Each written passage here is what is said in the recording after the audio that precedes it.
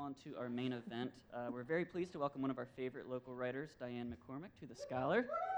Thank you. She has written a brand new book of local history with maybe the best title of 2019, Well-Behaved Taverns Seldom Make History, Pennsylvania Pubs Where Rabble-Rousers and Rum Runners Stirred Up Revolutions. How about that?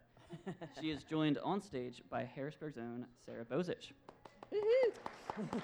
Now, a little bit about who we have on stage here. Sarah started her blog, sarahbozich.com, nearly 15 years ago, where she's dedicated to helping her readers get the most out of the greater Harrisburg area, whether covering new and exciting ventures on her blog, hosting events throughout the region, or working with local companies behind the scenes. Sarah has made a name for herself promoting this region. And just a sidebar, this is true, I moved to Harrisburg just a little over a year ago, and Sarah's blog has really become an invaluable resource for me for all local happenings around the area. So definitely visit her website. And Sarah, how do you subscribe to your newsletter? Tell us a little bit about that. Oh, that. Well, you can follow me on social media anywhere at Sarah Bozich, and that'll give you a link. And also on sarahbozich.com, there's a sign-up link. Okay, awesome. And Sarah's other ventures include working as a producer for local video production company GK Visual, and co-founder and co-organizer of Harrisburg Beer Week, and a proud mom to her toddler, Bo, who never seems to stop moving or growing. Diane McCormick has degrees in journalism, American studies, and creative nonfiction, which attest to her love of writing the real stories of real people. Her parents' tales of growing up in Pennsylvania's anthracite region, plus the weird and wonderful things sold in her mom's antique shop, gave her the idea that the past must be a cool place to visit. We agree. She has written for the Patriot News, the Berg, Susquehanna Style, Harrisburg Magazine, as well as many other media outlets. And she has served for 10 years as press secretary to a Pennsylvania House of Representatives leader and gubernatorial candidate. She and her husband live in a circa 1910 home in Harrisburg with 2 cats who never lift a paw to help clean or renovate. Well-Behaved Taverns is her first book. A huge thank you to Sarah and Diane for kicking off our event series in 2019. So without further ado, please join me in giving a warm Harrisburg welcome to Sarah Bozich and Diane McCormick. Thank you, Alex. So, Diane, you want to get started with a reading, right? Yeah. We're just going to get this Right off the bat. Thank you all. My goodness, so many faces I know, so many I don't. This is just incredible. Thank you so much for coming out on a semi-chilly day, but I'm so excited to see everyone here. We'll get into what inspired the book, why it matters, what you can find in it. But I want to ask a question for those of you, if you have read the book or think back to before you knew this book existed, had anyone here ever heard of Freeze Rebellion? Not one hand. Not even Howard? Not even Howard Parker. Well, my husband said, yeah. Freeze Rebellion was one of the finds of this book. It was a made-to-order Pennsylvania anti-tax rebellion, post-whiskey rebellion, but it was a doozy because it was a bunch of Pennsylvania German farmers who were angry about a tax on their homes, and they took tax collectors hostage, and their wives poured boiling water on these guys, and it actually involved 2 of the taverns that I found for this book, and which was quite the find. So I wanted to share with you a point when they are going from one tavern, McCool's in Quakertown, to another in Bethlehem, the Sun Inn. When we last left the anti-tax Freeze Rebellion, it was 1798, and farmers, fueled by rage and alcohol, were holding tax assessors hostage in the Quakertown Tavern known as Enix, now McCool's at the historic Red Lion Inn.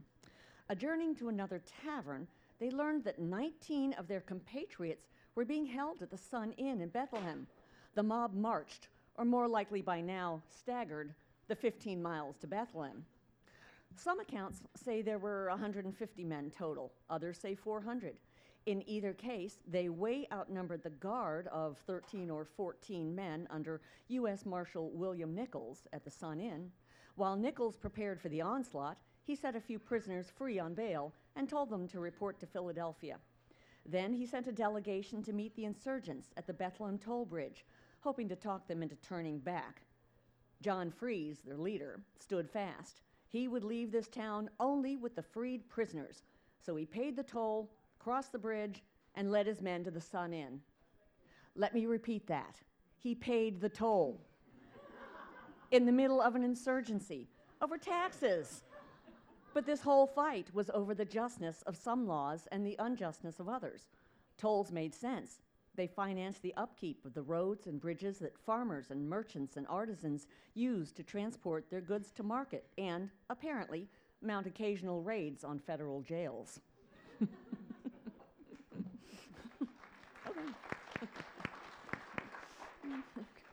So Diane, I think we want to start off first by hearing what inspired you to want to tackle this. And I also want to know, you and I have both written for a number of different types of publications, and why you chose a book as the venue for this story.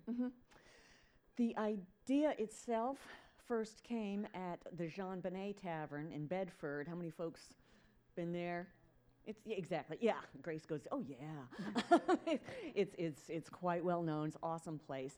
My husband and I do like to go to colorful places with atmosphere as we travel. We always kind of search out the locally owned places, the ones with some history or atmosphere to them.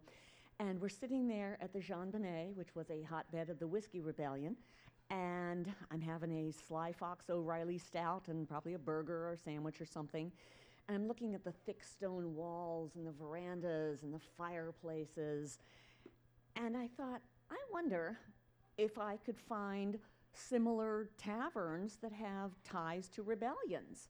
It seemed to make sense. So that just kind of sent me on a search. And to answer Sarah's question, the idea kicked around a long time. I didn't even say a word to anyone, not even my husband. I just kept it quiet, and I did wonder, book? Yeah, maybe. Blog site?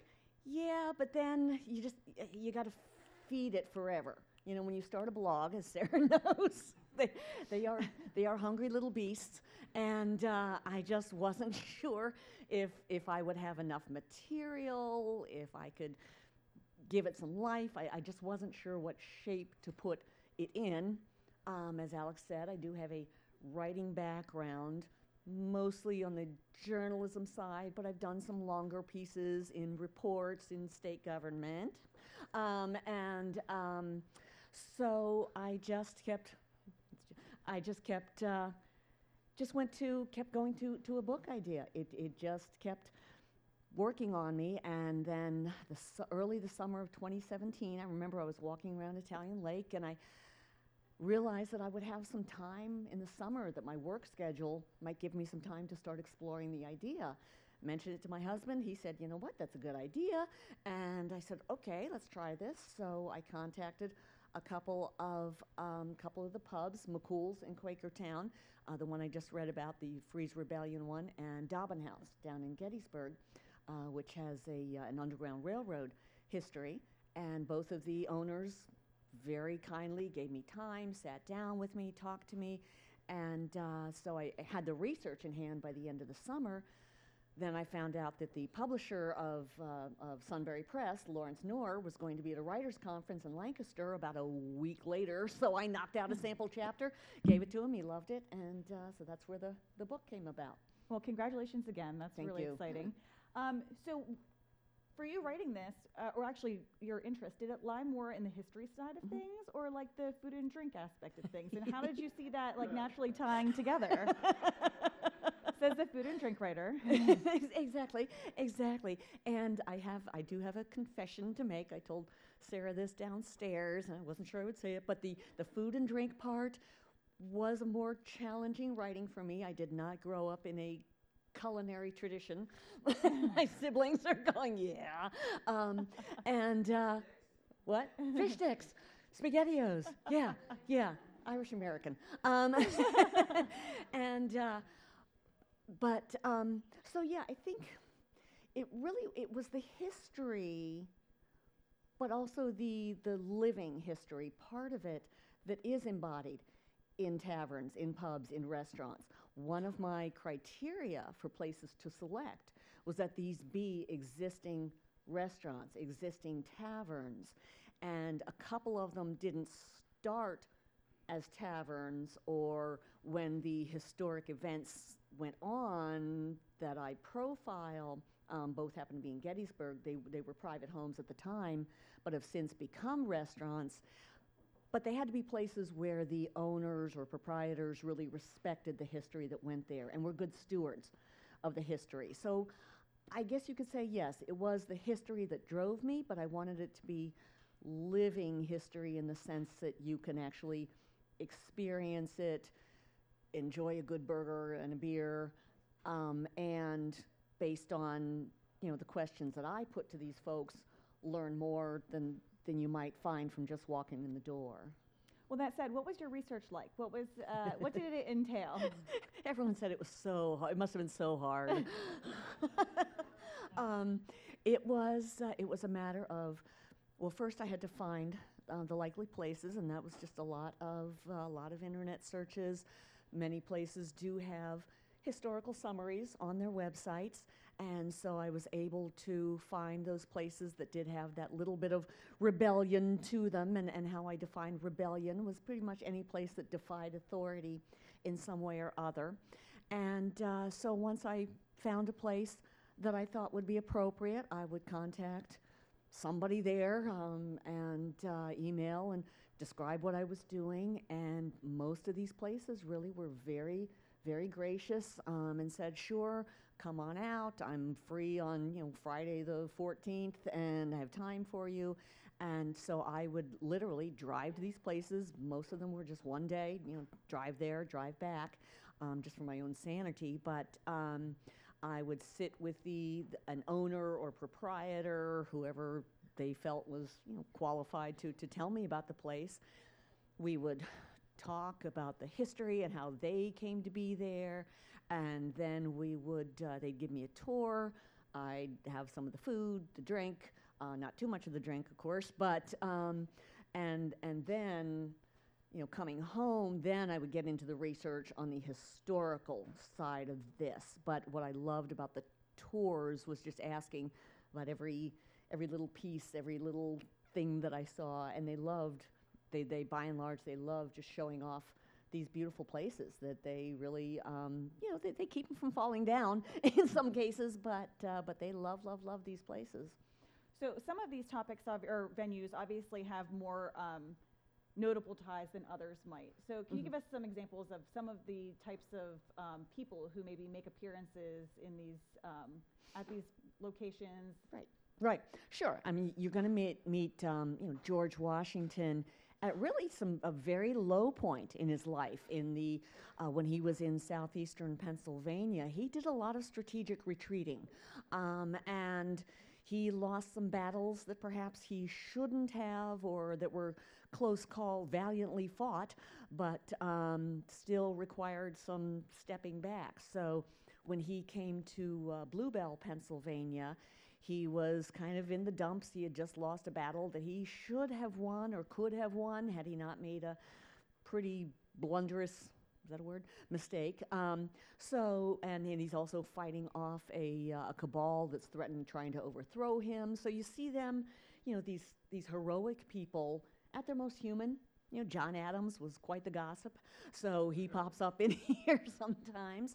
But then you have people such as John Fries, the leader of the Fries Rebellion, who was just a charismatic, well-spoken man. He happened to be an auctioneer, so he got around town a lot, and people got to know him. So he started, when he was on a stump, he would start speaking politically, and that turned into organizing against this tax. So you meet him, you meet, give me a second, I had this all thought. I had to have some Molly Maguires in there, so you meet them, a lot of nods, thank you. So you meet them as the gentleman, to my mind, one of the great villains in Pennsylvania history, a gentleman named Franklin Gowan, who was president of one of the railroad companies that was fighting the Molly Maguires, trying to suppress these miners. They were fighting back through terroristic means, perhaps, but they tried all the legal means they could. And he had been a district attorney before he went into being an attorney and official for the railroads. So when a list of 26 or so Mollies were arrested, the state handed the prosecution to Franklin Gowan, the president of the railroads. So the man who was felt he was the victim of these crimes was the prosecutor. And he gave these glorious speeches to jurors full of Pennsylvania Germans who didn't speak English, but they were all convicted and hung anyway. So you meet, the villains. John Andre, the spy, makes an appearance a couple of years before he gets tangled up with Benedict Arnold. He was very suave, very talented, spoke many languages. He was a good artist, so he was there in Montgomery County gathering intel from a lot of loyalists. You know, this Pennsylvania, as in much of the nation during the Revolution, was not uniformly in favor of revolution. So Montgomery County had a lot of loyalists, so he was just kind of worming his way around there, getting the intel that he could. So all sorts of interesting folks. So I obviously have read through your book, and I've been to maybe like a handful of the spots on here, and I'm very interested in checking out some more. But for instance, I went to Two Rivers. Is that the name of it? No. Yes, Two In Rivers Easton, Brewing yeah. Company in Easton when we were shooting Ford and PA. And I know that you talk about them having a really fantastic burger, and I had this salmon salad, and I was like, I can't believe I ate this salmon salad now that I know that there was this like award-winning burger on this menu. But the real thing is I had no idea about the history of that place. They're not really preserving this much. So how did you decide, which places made the cut, and how did they make it into this book? It was a matter of finding, I think if they had some references like on their websites, as I'm learning about these places, reading about them, if there was some reference to their history, I said, okay, they have an interest here. And you're right, at Two Rivers Brewing Company is in Easton, PA. It was saved from the wrecking ball. It was such a wreck when the owner bought it at a sheriff's sale that no one had any keys to hand to him, so he had to break into his own building. But they, on their website, do reference the fact that they had been a speakeasy during Prohibition. A couple other things, reference to a brothel. It's like, okay, all right, they got my interest. So when I contacted them, they were, they said, sure, come, we'll talk about the history. And I've been very fortunate in that in many of these towns, all of these towns, there are people who have been passionate about the local history. So I was able to utilize their research as much as I could. I didn't have enough time as I would have liked to do like the original go into the archives kind of research. That just was not practical given the scope of what we're covering here. So yeah, I was able to then, once I just a little hint would send me looking, and they would answer the questions. And every place that you reference in here is an open, functioning location. Yep. So anyone can go visit any of these places and get that same taste. Exactly, yeah. And that's what I was looking for, that you kind of understand, learn the things that the way I've described it, you're not going to read it on the back of the menu, because I just tend to, in my writing career, I've learned to be kind of nosy. And so you just ask things. I mentioned to Sarah when we were sitting downstairs that at the Jean Bonnet, when you walk in the hallway, there's a mural there with all sorts of, it kind of looks like someone just came in from the fields and hung up a coat and a powder horn and things. And I looked down and there was a cat painted there. And I said, oh, look, it's a cat. And the owner, Brandon Callahan, said, oh yeah, that's our ghost cat. Excuse me? So he filled me in on the ghost cat of the Jean Bonnet, and it's in here. There actually were 2 or 3 ghost cats. Two Rivers had one, has one apparently. Really? Yeah. So yeah, I mean, I was able to, given the time that I had with these folks, just ask questions about things that just, caught my curiosity, and many times it spun out into a whole story or a whole section that I could write about. And what also speaks to my interests is every place in here is not only open and, in business, public that people can visit, but they also serve Pennsylvania wine and spirits, beer and spirits. Yes, So tell us a little bit about what that experience was like for you. That was so neat because they really, well, first of all, I had a funny conversation at City Tavern. Chapter 1 had to be in here. It was amazing. And I talked with the pastry chef. She works with a chef on his television show, A Taste of History. And she talked about the fact that, you know, they adhere very closely to original recipes. They actually have to be approved by the National Park Service because that's who owns the building. And she talked about, you know, she tries to remember, keep in mind that they had no refrigeration, that the food all had to be brought freshly from local farms or ships coming in the harbor. And I said, what's that phrase I've heard? It's about farms and tables, something. and she said, exactly. You know, a lot of these places really try to do that because they recognize that that's what these original tavern owners had to do out of necessity. So, but yeah, the Pennsylvania part of it, at the Jean Bonnet, the owner there has pretty much rotating taps of Pennsylvania breweries, so you may fall totally in love with something. I love the Sly Fox O'Reilly Stout. Last time we were there, he didn't have it on tap, but he tries to keep it fresh. Two Rivers has its own brewery right in the spot that was probably an illegal distillery or brewery. Those words are so hard to say, and I write about them all the time. But because this this brewery, when they were renovating the building, has had a concrete floor, second level concrete floor, and all these pipes going into it. And they were like, no, this makes no sense. This was a garage. So they brew their own right there again, at City Tavern, and also at the Bluebell Inn and various others. Yards is very big because, of course, they have the Ales of the Revolution, I think that their line is called. Thank you. And so, yeah, they very much wanted to make sure that these are Pennsylvania places, because I think that of course, and you know, these places, taverns, people came here first because they were hungry and thirsty. And so, yeah, they definitely showcase a lot of the Pennsylvania work around them. Now, I don't want to ask you to choose favorites. I'm sure it would be difficult to do.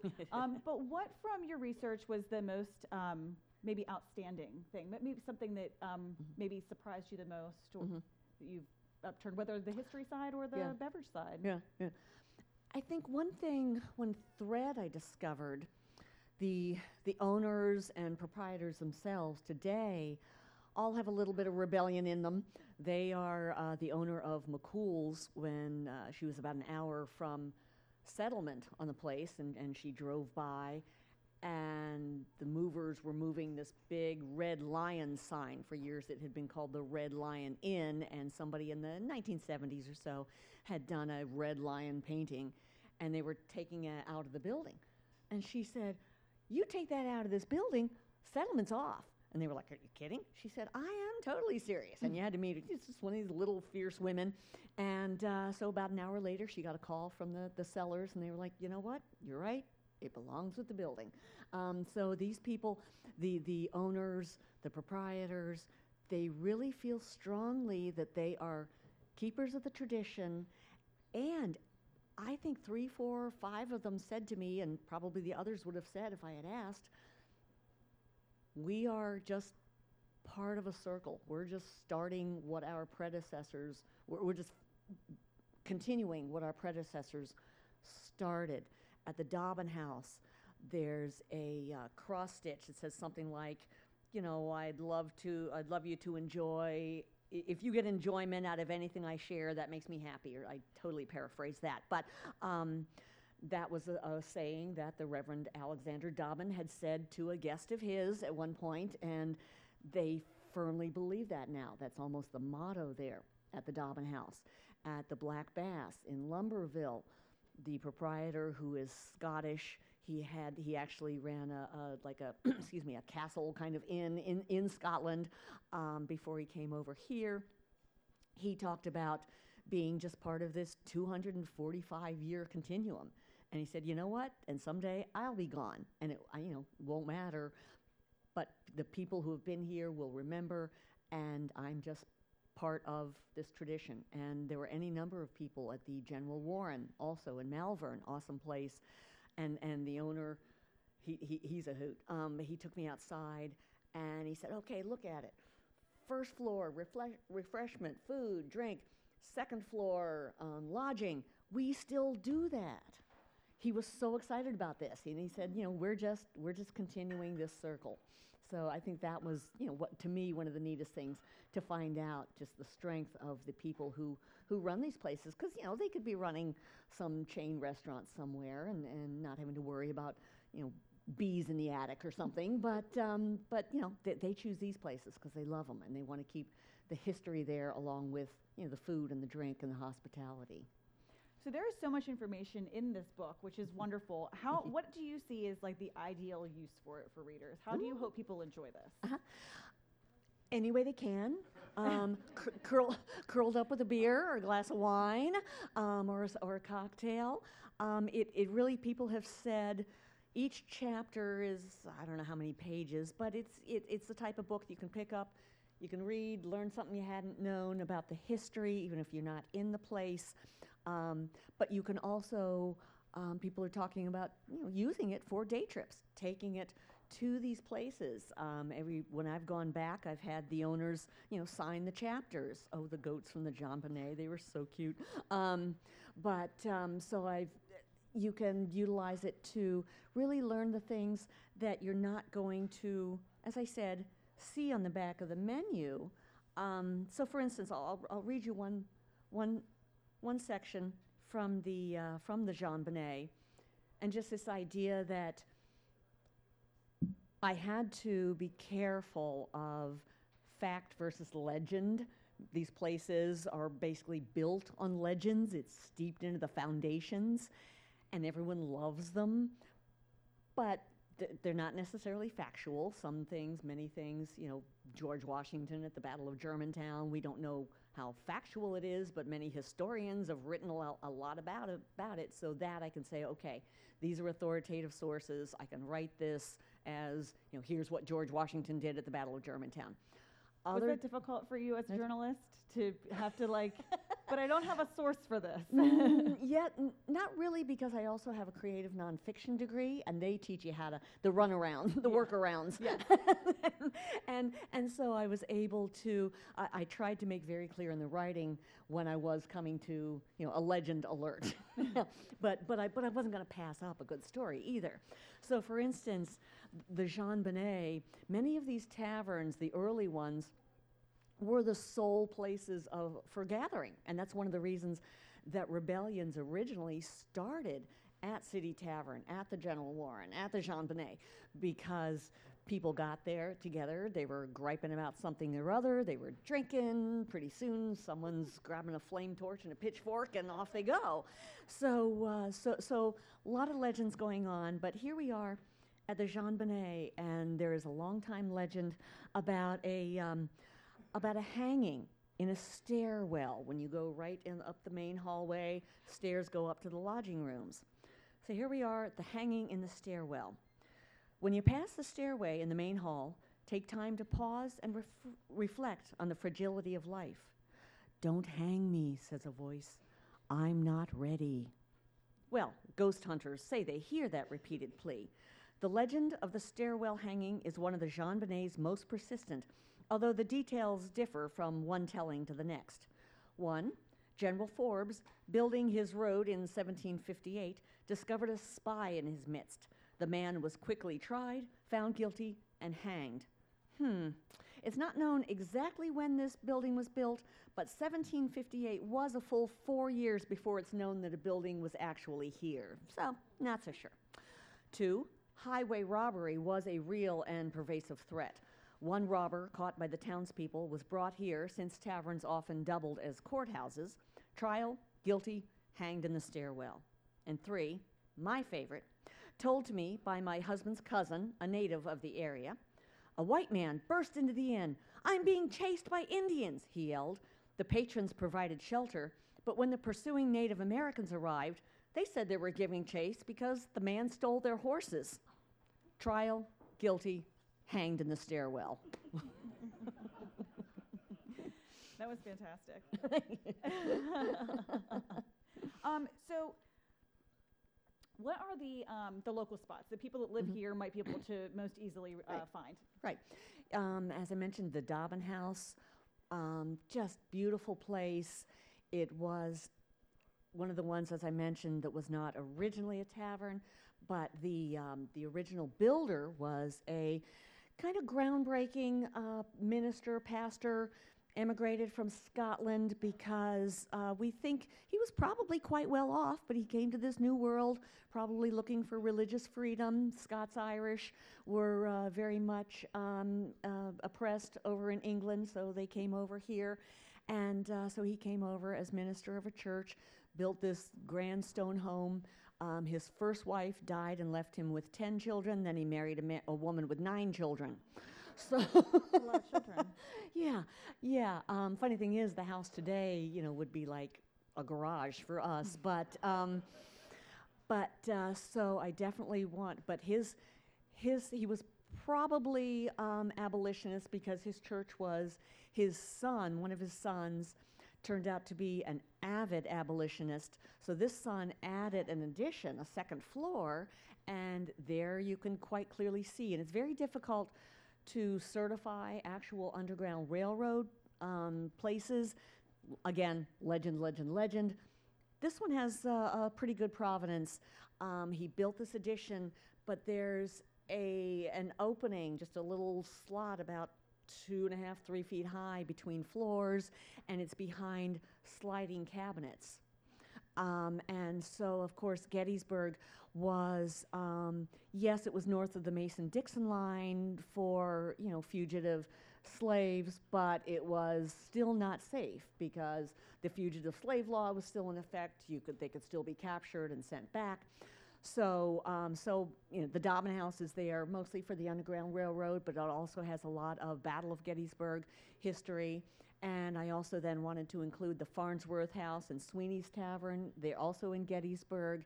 During the Battle of Gettysburg, the attic was a Confederate sharpshooter's nest. So you could actually see 100 bullet holes on the side of the wall where the Union soldiers were shooting back at them. And it's amazing to think of this war that just came into these what were beautiful homes, just absolutely gorgeous homes. It would be like soldiers bursting into Pinehurst today and just taking over these homes. And so the neat thing about Farnsworth House as well is it also has a bar side called Sweeney's Tavern. And that was where the actors from the making of the movie Gettysburg came at the end of the day. Oh, my sister's going, Sam Elliott, Sam Elliott.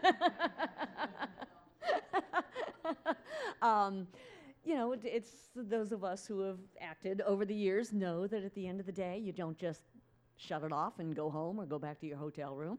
You gotta let off some steam. And so they came and caroused at Sweeney's Tavern, and you can actually find a collection of the movie memorabilia, thank you, the costumes and such, and props right there at Sweeney's Tavern, so that's fun to look at. And finally, the Horse Inn in Lancaster, which is amazing. I'm seeing some nods. It started as a speakeasy. It's called the Horse Inn because it was a hayloft for the stables underneath. In the 20s, I had to assume the owner was a contractor, a building contractor, and 20s motor vehicles are taking over, so they probably didn't need the stables anymore. But people needed a place to drink, and honest to goodness, the more you learn about Prohibition, there was a speakeasy in every neighborhood. People literally just turned their homes, family homes, into speakeasies.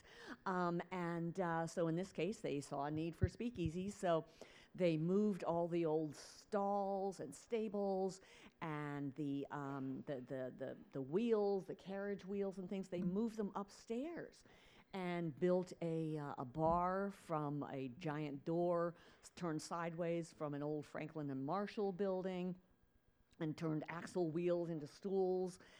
And all of this stuff has been there since 1927 or so.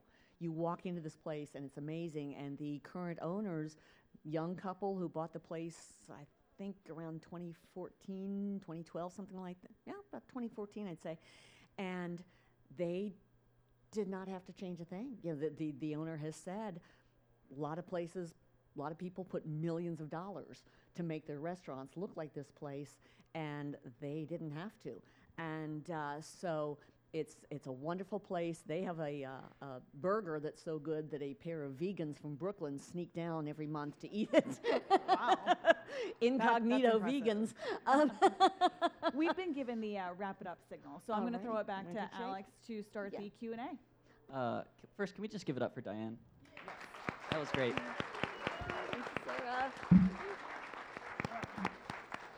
So we're going to transition to the audience Q&A. If you have a question, please raise your hand. With crowds like this, I always have the disclaimer. There's one of me, there's a lot of you, so just be patient. But who has the first question? Cat hair.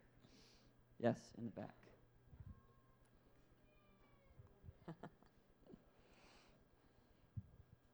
Thank you. Were there any taverns that you considered but you did not include in the book? And if so, why?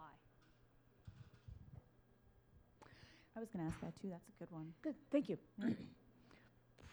Probably, I can't think of any specifics at the moment, but some I would get to a point where they'd say we're historic, but not really explain why. And I'm talking mostly about websites and things.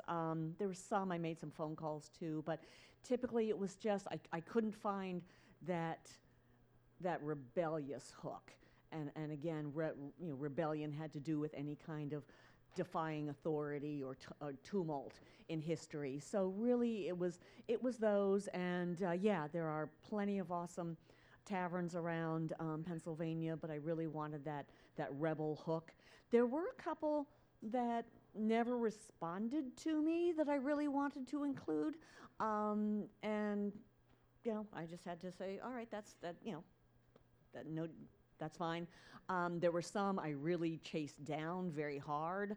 The Wooden Keg in Schuylkill, St. Clair, Schuylkill County, just because I really wanted the Molly Maguires in here. So that one, these are very busy people, and so I had to call, email, drop by with a note, call, phone. So finally got that one. But so yeah, there were some, but mostly if I found that rebellion hook, that was what got me. Any other questions on the main floor?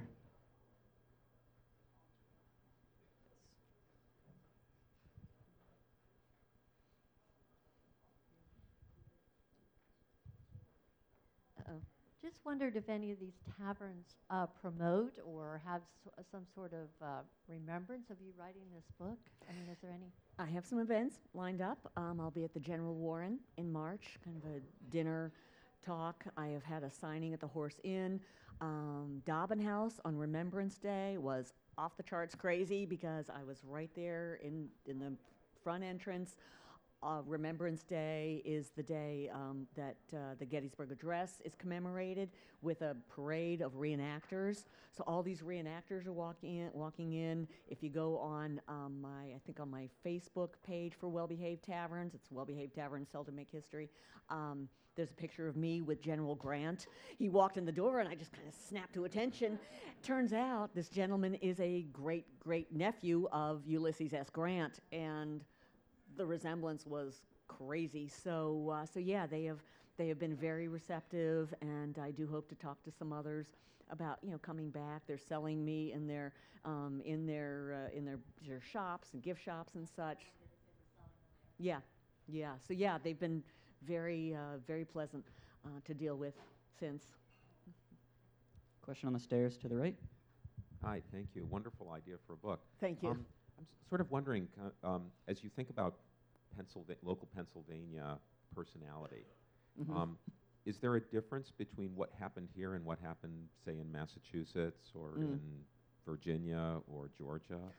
Taverns with what was the Right. personality?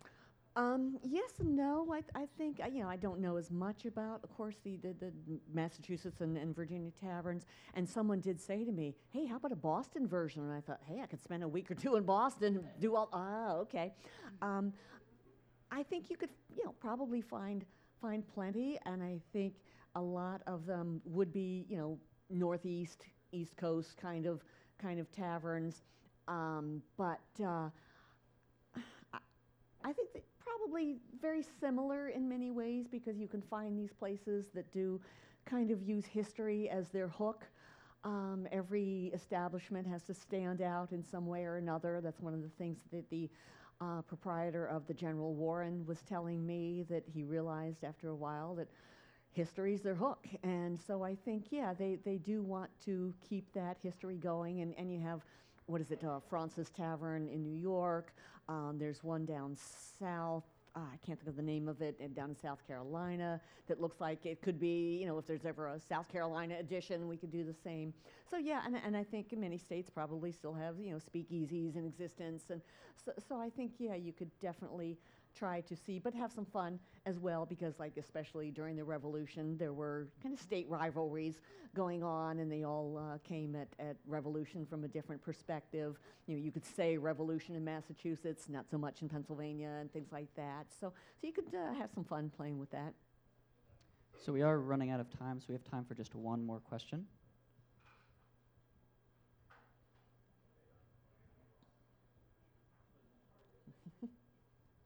What's the next book? Ooh, who whispered that? I have a thought. It's a question of this was basically a second job. I freelance write for a living. This was evenings, this was Saturdays, this was Sundays, this was early mornings, this was juggling my schedule, this was my husband saying, get out of there and drink some wine.